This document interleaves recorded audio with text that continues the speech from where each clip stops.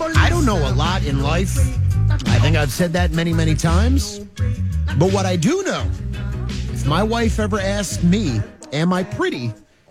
You better say yes, and you better say it quickly. A 20-year-old woman named Elizabeth Ramirez, Laredo, Texas. Tuesday night, she was driving in the car with her husband, and she asked him if she looked pretty. Do I look pretty, honey? And apparently the man didn't respond. And that did not go over well. Now he says it was because he didn't hear her, and maybe that's true or maybe it's not, but it wasn't enough to stop her from immediately going into rage mode. The wife started hitting him while they drove home. She kept going after him even once they got there. And when a relative tried to separate them, the wife went on to hit him too. She was arrested when police were called for 2 counts of assault, one on her husband and one on another family relative, just for saying, am I pretty? And she didn't get a response. It ended in a beatdown. So there's your advice.